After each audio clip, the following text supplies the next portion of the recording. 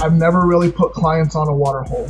I've done it during rifle hunts with some disabled clients that I've had just for ease. But, you know, that early hunt with the monsoons rolling in, it's just, I think it's kind of a killer to the confidence that people get out there and they like to sit on them water holes, and then you have a monsoon that sweeps in just before, during the hunt. And it makes a lot of people, I think, second guess kind of their strategy. When a deer gets up, naturally, they get up hind end first. So a lot of times, you know, when I get guys in there, we get them set up for the shot. You know, when that hind end comes forward, that head kind of lunges forward, the hind end comes up, I'll have them kind of throw the pin toward the hind quarter, knowing that they need to swing once he comes up. You know, when you have, you know, that moon phase going like that, they're feeding longer into the night, so your action's a little bit different during the day. I don't think, you know, I think they bed down a lot earlier during that heavy moon phase, but I don't think they move as much really during a heavy moon phase. Not that I've noticed. Hey guys, welcome to Throwback Thursdays. I've gone through my library and started picking out some of the most popular podcasts over the last 12, 14 years or whatever, how long it's been, I've forgotten now, that I've been doing this. And we've re-edited them and put them out there for you guys to check out. A lot of good information there. So forgive me, some of them might be a little bit poorer quality, you know, depending on when it was recorded. But Throwback Thursday is brought to you by howlforwildlife.org. Howl for Wildlife was designed to give the hunter and angler a fast-acting tool to combat anti-hunting and fishing bills and initiatives. Howl has given us sportsmen and women not only the ability to act fast, but to amplify our voices and to be heard on issues concerning wildlife management. Howl supports science-based wildlife management and will continue to fight any initiative that goes against sound management. So become a member at howlforwildlife.org. Thank you. Let's jump into this episode. Today we're going to talk about early season deer hunting in Arizona. We have a archery season that starts typically the last couple weeks of August and goes into the first week of September. Sometimes 2 weeks, right? Yeah. It's like, it's a month long, isn't it? Yeah. It's right there close to it. And, it's an interesting hunt, and I feel like people kind of overlook it a little bit or overlook thinking about it too much because everybody just thinks, well, it's super hot, it's the desert mostly, I'm just going to hunt water. But there's a lot that goes into it. So we brought my brother on over here, Eddie Willie from CISO, from Southeast Arizona Hunts, and we're going to talk about it a little bit. So what's going on, man? Not a whole lot. How about yourself? Just stuffing 10 gallons of shit in a 5-gallon hat as usual. I hear you, buddy. I hear you. So, we chatted a little bit before I hit the record button, and sounds like both of us got a busy schedule this year. Yeah, we do. Yeah, a lot of clients. I look forward to it. Cool. Well, I'll just get into it, man. You've been on a couple times. I'm sure that the listeners know who you are. Oh, you know what? Just real quick, give us just a quick one-liner bio. Well, my name's Eddie Willie. I'm the owner-operator of Southeastern Arizona Outfitters. We're predominantly located down here in the southern units, the southeastern corner of Arizona. So, been going for about 3 years now. I'm an Arizona native. I just retired from the military, got back here been going at it strong, man. Yeah. Pretty nice and easy. Nice. Doing what I love, loving what I do. There you go. Yeah, so I feel like a lot of guys kind of, you know, Arizona's deer are very tied to water. I mean, we're a desert. Even in the high country, we're still a desert. in an arid environment. But I feel what happens is everybody invests too much in sitting water, and the rains don't cooperate. Like, I can't tell you how many times I was like, oh man, I got bucks coming in on the regular. This is going to be a slam dunk. And then you get 3-4 monsoons the same week that you're hunting. So the deer don't necessarily hit the water at the same regularity. They may still come. I mean, I've seen them drink out of a drinker in the rain, but then there's all these little puddles, all these little cenotes and whatever all over the place that they can just kind of grab a sip. They don't necessarily have to travel to where that water is at, and it kind of screws up your whole game. I know the guys that work for me, Jake and Shane, they love spot and stalk this time of year. I personally don't love it because I don't like snakes, and I feel like you're traveling too much and you're going to eventually run into snake. But I like to hear kind of what you're doing to locate deer this time of year, and some of the things that you're doing to get your clients on deer. Yeah, obviously, I mean, like you said, water's important. I think it can be a crutch, though. I mean, a lot of people during that velvet hunt, that they just put a lot of stock into those locations that are holding water, and it's a great place to start. I mean, you should definitely start there and kind of work out from it. What I have found is kind of like you. I've never really put clients on a water hole. I've done it during rifle hunts with some disabled clients that I've had just for ease. But, that early hunt with the monsoons rolling in, it's just, I think it's kind of a killer to the confidence that people get out there and they like to sit on them water holes, and then you have a monsoon that sweeps in just before, during the hunt. And it makes a lot of people, I think, second guess kind of their strategy. I'm kind of like Jake and Sean. I really enjoy the spot and stalk during that season. Typically, I see a lot. I like to hunt that portion. I like to guide that portion. We see a lot of deer in country that I would say is definitely country that's killable. You have your bucks aren't up in the thick stuff as much as they normally are. You find them out more kind of, I don't want to say meadows, but openings, bigger forage, to where maybe they were more in like kind of like a scrub oak environment.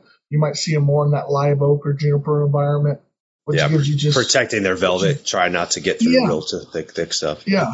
And the numbers are great. The numbers are great during that time of year. They're bachelored up. They haven't been pressured for, 4 months.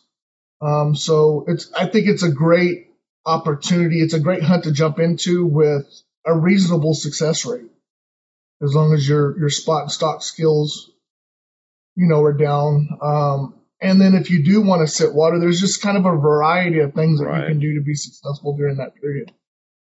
Do you find that deer, well, let's break it up into Coues deer and mule deer. Okay. Do you feel, and then afterwards I'll tell you kind of what I've seen, and I'd like to see if it lines up with what you've seen. Let's start with Coues deer. Do you feel that they prefer those little isolated water sources or big tanks, dirt tanks versus drinkers? What's been your experience? Yeah, so Coues deer are a little bit tricky during that time of year in my opinion, especially if you're after something really, really big.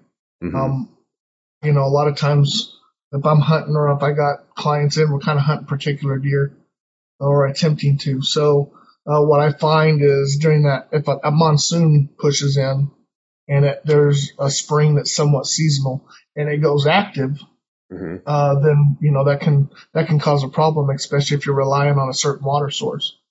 What I see is mule deer use a range of water, so they may hit 3 different dirt tanks within a 2 to 3 mile core area that they're using during that time of year, to where Coues deer really might be using just 1 tank.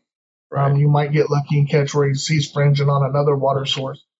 But what I've noticed is if there's something seasonal or just a year-round spring, I see a lot of my bigger bucks kind of utilizing that remote location as opposed to getting down into a dirt tank. So I get them on camera, or I'll get up and I'll glass them up moving into a certain water source.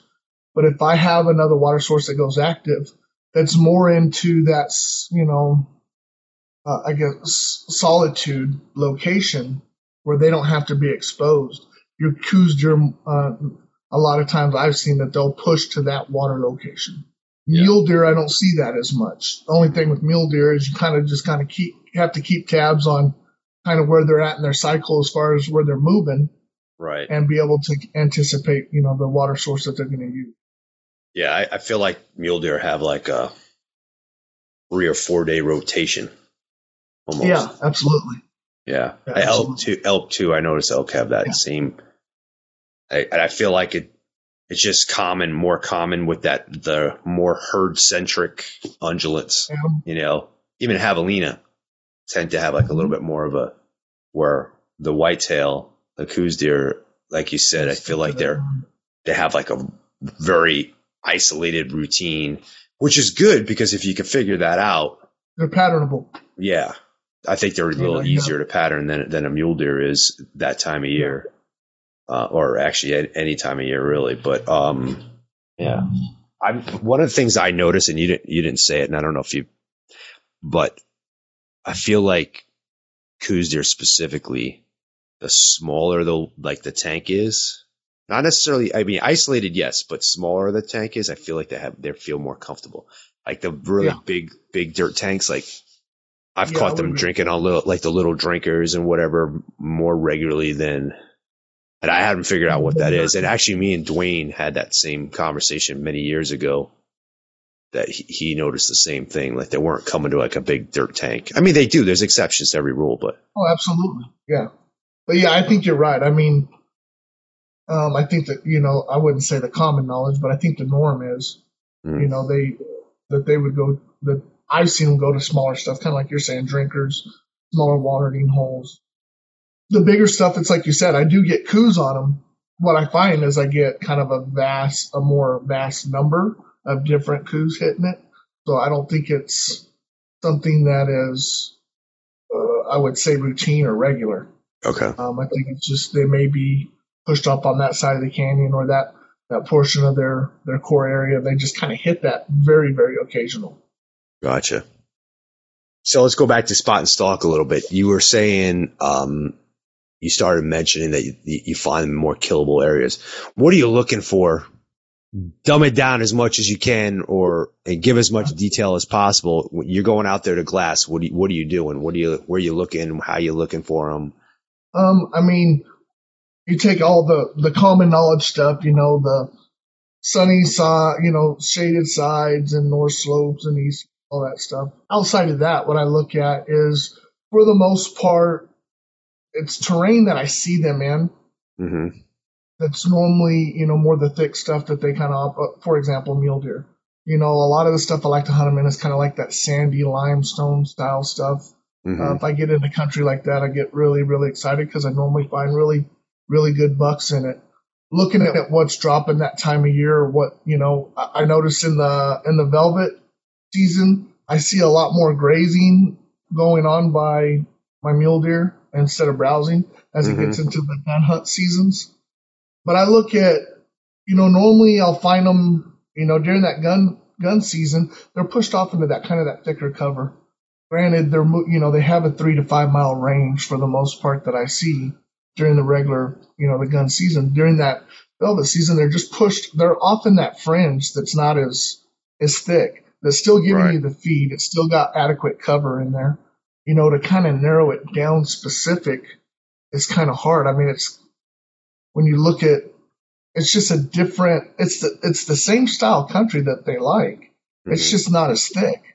So, for example, I mean, I get down here in the desert, down here where I live at, as opposed to say like Unit 1 or 27 or something. During that velvet time, I'll find a lot of my bucks that are kind of up on the hillsides, in the foothills and stuff, to where I normally see them bucks during the gun hunts. They're down, no joke, in the flat. Okay. You won't see them up on a hillside. The only time I see them on hillsides is in the velvet season and in the rut, because I got does running up on the hills. But my bucks, for the most part during the gun season dates are all down in the flats, and I'm using those, lookout points to get them glassed. But that velvet season, they kind of run the fringe of that. They're grazing off of those hillsides. They're still right there close to that thick stuff, that thick desert floor, if they need the cover, or, for safety. But, it's not that they move or they're off in some total strange place. They're right there. It's just you got to look at, you just kind of got to look at that fringe point. There's little core areas in there that they like to kind of hold in. Right. And it really doesn't change from one year. I mean, if you get a buck, normally you're not going to ever see just one buck, especially mule deer, during the velvet. So, when you see them, they're going to usually be bachelored up, and it's pretty patternable. It's pretty repeatable. So it's something you can do year after year. Yeah, as long as the habitat doesn't change drastically. You get a burn landscape, or just a severe drought or whatever. I mean, we're always in drought, but no, I find that to be true too. Now, I have seen where like ranchers pull in cattle. They come into a new lease, or he just gets a bunch of, and the cattle get in there and eat it down hard. I've seen them shift because of that. Yeah. Not having the forage, or maybe it's just the pressure of cattle. I've seen them do it on tanks as well. Oh yeah. Yeah, they don't like going to tanks when there's cows on it. Yeah, they really and then sometimes I've seen them abandon them altogether, even when they're not. And I feel it's because cows are always taking a shit inside the damn cattle tank, and it taints the water. Yeah. They're looking for something that's a little bit less poopy. Yeah. No, I've noticed that a bunch. I've actually had that happen to me a lot. Back in the day, I used to run a lot of cameras in 6A, and I'd always have the line on like a really good buck. And then come season, if I didn't hunt it, like a lot of it was hunting pressure, but I noticed that every year the rancher would move the cattle like a day or two after the season would start and just fuck everything up. Just, oh my God. Oh, and if I was running like licks or something like that, like mineral licks or sand, forget about it. The cows would come in and just destroy that. Yeah. But I haven't done that in so long. I haven't personally chased deer in Arizona in the early season in, I want to say 6 or 7 years. Oh, really? I've taken some clients here and there during the early season. But early season, I'm usually gone. I'm not usually here. I'm like the last 3 years I've been in Utah, or last 2 years I've been in Utah. This will be my third year. And prior to that, I was going to Wyoming. I went to Wyoming for like 5 years straight. So I wasn't spending a lot of time here. I always really enjoy hunting the rut here more than anything. So I kind of always kept it that. One, I just don't like dealing with the heat. And like I said earlier to you before I just don't like damn snakes. But I think next year it's on my like bucket list, because I have never killed a Coues deer in velvet, and I really, really, really would like one. I think next year I'm gonna put some effort into that. That early season heat, it's kind of a blessing, at the same time as it is just excruciating. I mean, when you get them deer glassed up, I mean, mule deer usually move a bed. Whitetail don't do it as frequent, but when they lock down and they bed up, I mean, they're there for a minute. So you have ample time to where you're hunting them rut hunts, archery style. Yeah, and it's just nonstop. I mean, you cover 15, 20 miles in a day. Oh yeah, quick. On a stalk. Right. So. I like that. I like the early season hunt. I like it. I actually like it better than I do the rut hunt. A lot of guys do. The rut hunt's nice because you'll find a buck that you haven't had eyes on before. Mm-hmm. It's moved into an area, especially when you're talking mule deer. But I like that early season hunt, man. I see a ton of big deer during that. Mm. Yeah, you guys killed a doozy last year, 2 something, no? Yeah. We shot a 195. We got a 195. Oh, 195. Okay. I thought it was over 2. He's not big. He's not big then. 195 is not big. Yeah, he was just a forking horn, but But no, I mean, and we'd watch that 195-inch Forky horn. That'd be Yeah. awesome. Could you imagine what that would look like? Holy shit. Yeah, but I mean, it's like, when you take, that early hunt, we watch that buck for, I think, 4 days.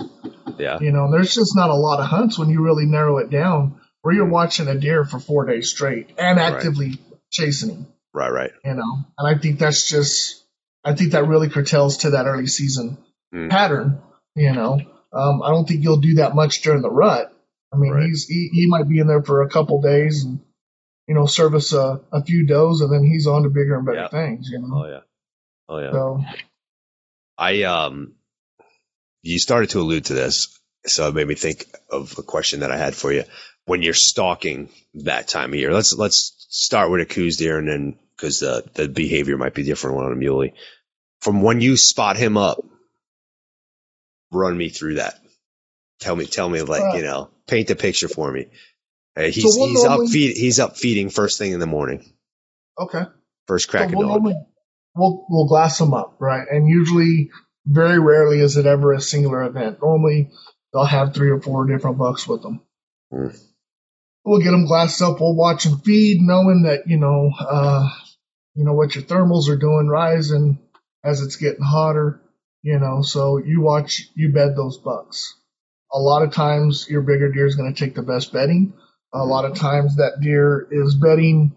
He's kind of got the other deer, kind of pulling the 360 security. Got a little, military knowledge to him, I guess. I don't know. And then you start your stock. So with mule deer, and if I can do it on all deer, I'd prefer it, but I like to come high and come down on my deer. It doesn't always, I find myself not doing that as much with Coues deer, but mule deer is kind of a must. It's just something about getting in between their ears and behind them just seems to be extremely favorable, especially if you're working the wind. And normally a smart buck, he's bedding where he's looking in, kind of into the wind. And so it gives you that availability, kind of get up high and come down on them. And it's just, the hard thing is just being patient and knowing that once that buck beds down, you have, depending kind of where you're at in the velvet hunt and kind of what the weather pattern's looking at, you have up until probably about, let's just say he beds down about 8 o'clock. You have till about between 10 and 11 o'clock before that buck's going to probably be up and moving to a second bed based off of what the sun's doing. Okay. So I will do those stalks early in the morning. They're not my favorite stalks to do. Okay. I'm extremely slow, especially when you talk to if you talk to Josh, Corey, or Brian, them guys are go-getters. They'll like to run a gun. Me, I'll let a buck lay until he gets up and moves to a second bed because I know for the most part that's going to be his final bed. Okay. And then I'll make a play. But it's just knowing as you make that coming in, it's just being slow, methodical, watching the thermal and getting down in and on them. It's being able to, you really got to be reading, how fast that temperature is rising, kind of reading the dynamics of the animal. One of the big things I do, especially on guiding, is when I'm getting clients in on a deer and it comes time for shot opportunity, is making them understand that when a deer gets up, naturally, they get up hind end first. So a lot of times, when I get guys in there, we get them set up for the shot. When that hind end comes forward, that head kind of lunges forward, the hind end comes up, I'll have them kind of throw the pin toward the hind quarter, knowing that they need to swing once he comes up. That's a big thing. It's been a pretty crucial little. Yeah, no, that's great. That's great. That's awesome. It's helped us be successful, but it's just getting in there and knowing. I think that 10, 11 o'clock is extremely important, especially when you're talking mule deer, because they're gonna move beds. Yeah. It's not very often I've seen a mule deer lay. I guess you got to watch. I think if you watch the shade, you'll notice they're in the shade, and as the day progresses, that shade is shifting. As soon as that sun starts hitting them, that's you don't have very much time before that he's going to get up and move. Yeah, I'm with you. I'm with you, and I'm not with you at the same time. I feel like that second bed that they move to, they always lay down and almost always lay down in a spot where you really can't see them. And your spotter is kind of like sending you in there, if you're using a spotter, that is, kind of sending in there more blind. I mean, you know where he's at, but you don't see him, so you can't read the body language to give that. Or have you not had that experience? Like, I don't know. No, I think you're absolutely right. I mean, and that's really getting down into the weeds of it. It's good you're seeing that kind of stuff because I don't think a lot of people really see it. But yeah, you're right. When they get into that second bed, what I've noticed is they're usually a lot more tight to cover. Right. They're usually on the back side of whatever, tree, mesquite, bush, whatever. So yeah, you are kind of going in blind. You also, when you're doing that second one, I like it because I know I got a long period to do my they're stuff. going to be there till the evening. Yeah. That comes with a lot of consequence. Yeah. Because that's normally the time of day that your winds start getting really, really tricky. Mm-hmm. Your wind gusts will start building through that period. Your thermals kind of strengthening and weakening during that time frame. And a lot of times you're going to kind of play havoc into your shot as you get within distance because the sun seems to kind of start to come into play during that period. Yeah. It beats on you too. So it makes you antsy. It makes you real antsy. Like you want to get it done. Mm-hmm. And I think the other hard thing, to be patient. Yeah. I think if you could be patient, if you're definitely, you're resolved enough, which I probably am not, you could definitely use all that to your advantage. And I think if you are using a spotter, one of the things that's shitty about that is they really start burning their eyeballs out by that time too, No, we use phone. I use a phone scope for all that stuff.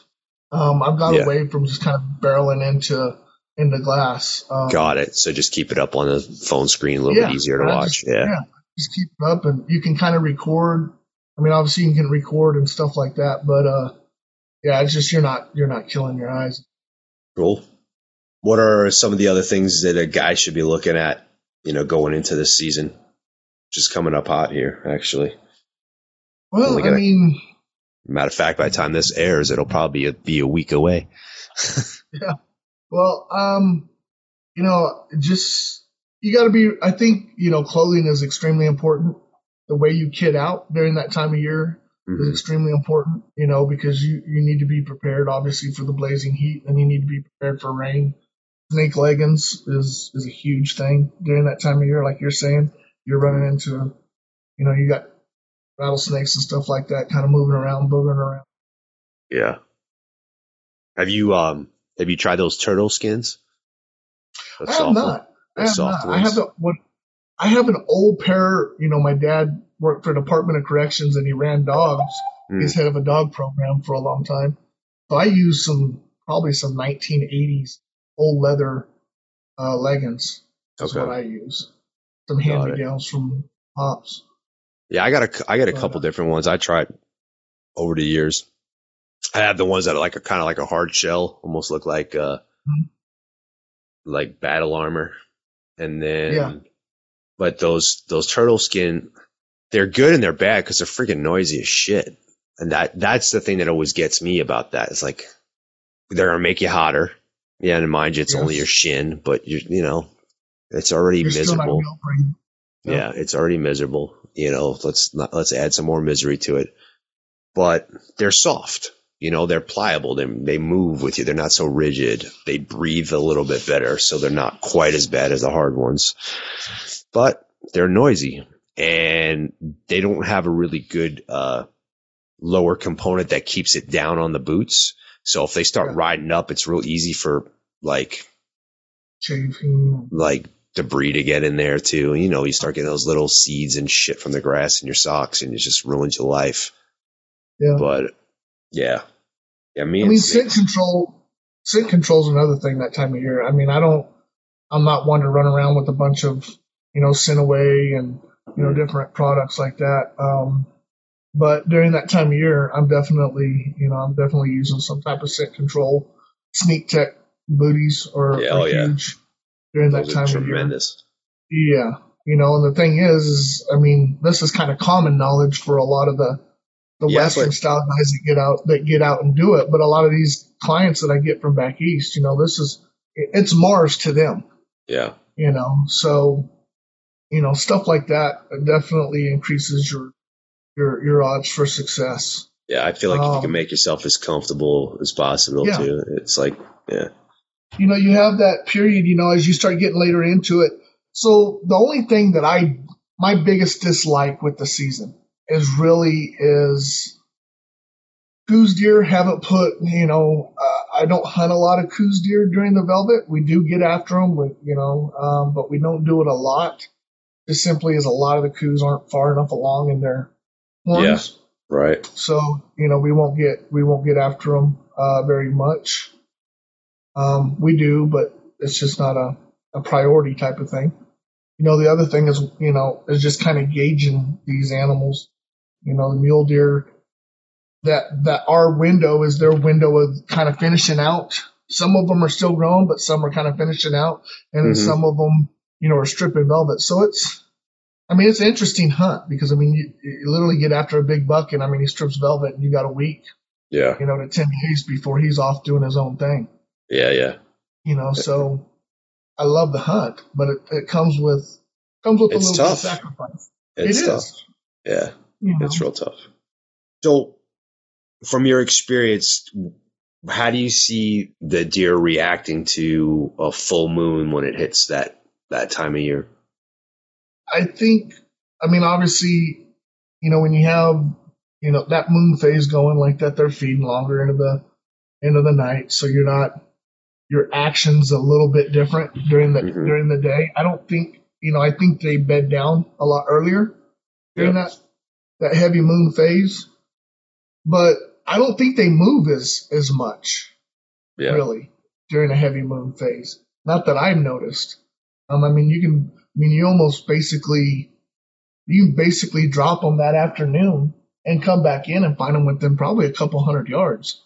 It seems like during that time period, to where, when you're really not working with the moon, or the moon's not running big phases, they might jump you a canyon, or two. So I like the moon. A lot of people don't. I like that moon though, because I think it puts them down longer during the day. Puts them down faster. And they feed more during that nighttime portion. Okay. I never thought of it that way. I guess I'm not as good as picking up bedded bucks as you are. I got to find them on their feet first. Do you think that they react differently that time of year to wind than they would, let's say, in the rut? I don't think so. Deer period are just sensitive to wind. You just can't get in their nose. Right. Obviously, wind doesn't seem to be a huge factor to a big mule deer buck or a big whitetail buck when you're in his bedroom and trying to get a shot opportunity.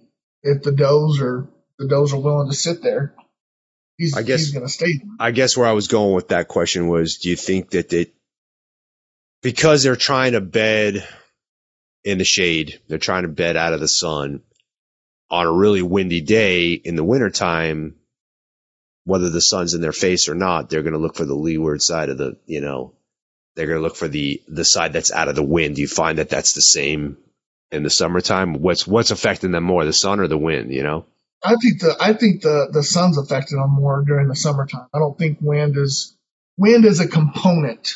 Yeah. All right. I don't think it's as big a factor. Okay. The sun by far is. They're trying to get out of that heat. Yeah. It's just like if you get in there and you get a good little, cloud up of, monsoon cloud pushing in, your deer seem that they won't bed as long, and they'll get up and feed a little bit better. I like rainy days. Yeah. And if you get a slow drizzle, it's like you find deer that you didn't even remotely even know that was up in some of them canyons, because they're just up and moving so much. Cool. Well, I know I didn't prep you for this, but do you have any good early season stories you want to share with us? I would just say, well, Josh, he took that 195, and I guess he'd probably be the better person to tell you. But I was going to tell you a story. It'd be that story. Go ahead. Let's hear it. I haven't heard that story. We were on that buck we were on that buck I'm going to say 3 to 4 days. I know at least 3 for sure, and actively had clients pursuing it. We had clients within anywhere from 37 to like 45, 47 yards. Each day, basically, they had a shop opportunity. So, I mean, I think the moral of that is just kind of, take it slow. It's not a sprint. That period, that velvet hunt it's more marathon pace. Just go slow. Pay attention to your deer. I would say, during that hunt, if you were going to ever wait for the most perfect opportunity, to take a shot at an animal, it's during that hunt. I mean, because you're going to get multiple opportunities. You're going to see a lot of, I think, people are going to see a lot of deer. Like with them, I mean, they were just all over that deer. That deer, I mean, he was literally bouncing within, I would say within a mile, less than a mile. Mm. We watched that deer move around for 4 days. So, I mean, even doing stalks, being patient about it, we didn't booger that deer off. And big mule deer bucks are really temperamental about getting boogered and pushing off into some foreign country, when they feel pressure. I think the reason it was successful is just, we had him patterned. Josh knew that deer was using. Josh shot him off of a trail that he had sent the clients up, I think 2 days before. Okay. So he knew what trails he was using. He knew what bucks. Matter of fact, the one time that buck really kind of felt pressure, we got clients in a little too close. They were at like 30, 35 yards, 37 yards, something like that. That next day, that buck went he went pretty solo. There was other bucks around, but he had pushed off of them a little bit. Got it. And I think that was due to kind of a little bit of the pressure that he felt that day before. But you never full on bumped him. We never full on bumped him. No, we never got busted. No, I mean, when we got busted, it was never just an outright bust. He might have caught a little whiff of a scent, or it might have been a little bit of noise when he did bust us, but it was never a full on bust. Like, okay, I'm actively being chased. Yeah. And Josh just put all that together. He knew kind of the pattern that buck was moving on, and he put himself today, shot him. He put himself in position and ended up shooting him at 33 yards right off of a trail that he was previously using to go to a bedding spot. Now, I will say with big mule deer bucks, they kind of have in their locations, and I think that's both kind of the velvet and their normal cycle. They have they're really specific about where they like to bed. It's just not a random, So, and Josh kind of, he broke that down. He had it broke down pretty good. We were watching video because we recorded a whole bunch of it. We sit there in the camper and just kind of talked about what his pattern was like. Josh, he broke it down really, really good. Nice. Good enough to get in there 33 yards and slap him with the stick and string. Hell yeah, that's good enough for sure. Well, cool, man. I think that gave a lot of people things to think about and how to approach their season a little bit. I want to thank you for coming on. Absolutely, brother. Appreciate you. Always a pleasure. Appreciate you. Maybe we'll team up on another couple of clients this year. We'll see. Yeah, that'll work. Where can our listeners find out about you? You can catch me on Facebook at Southeastern Arizona Outfitters LLC. Look me up on Instagram at Seazo, Seazo Hunts. My contact information is 520-255-4886, or you can shoot me an email at seazohunts@gmail.com. He's married, ladies. Don't use that phone number. Yeah. Unless you're looking for a hunt. That's right. Oh, man. All right, cool, man. Well, it's awesome having you on. Good catching up with you. Absolutely, brother. Always a privilege and always enjoy it, man. Likewise. Thanks. Bye, brother. Hey, guys. Thanks for checking out the show. Really appreciate you. Keep those reviews and those comments coming. Helps us keep this free. Do me a favor, go check out Phoenix Shooting Bags. Use promo code John Stallone to save 20%, all one word. And check out Howl for Wildlife. Thank you very much, and we'll catch you on the next show.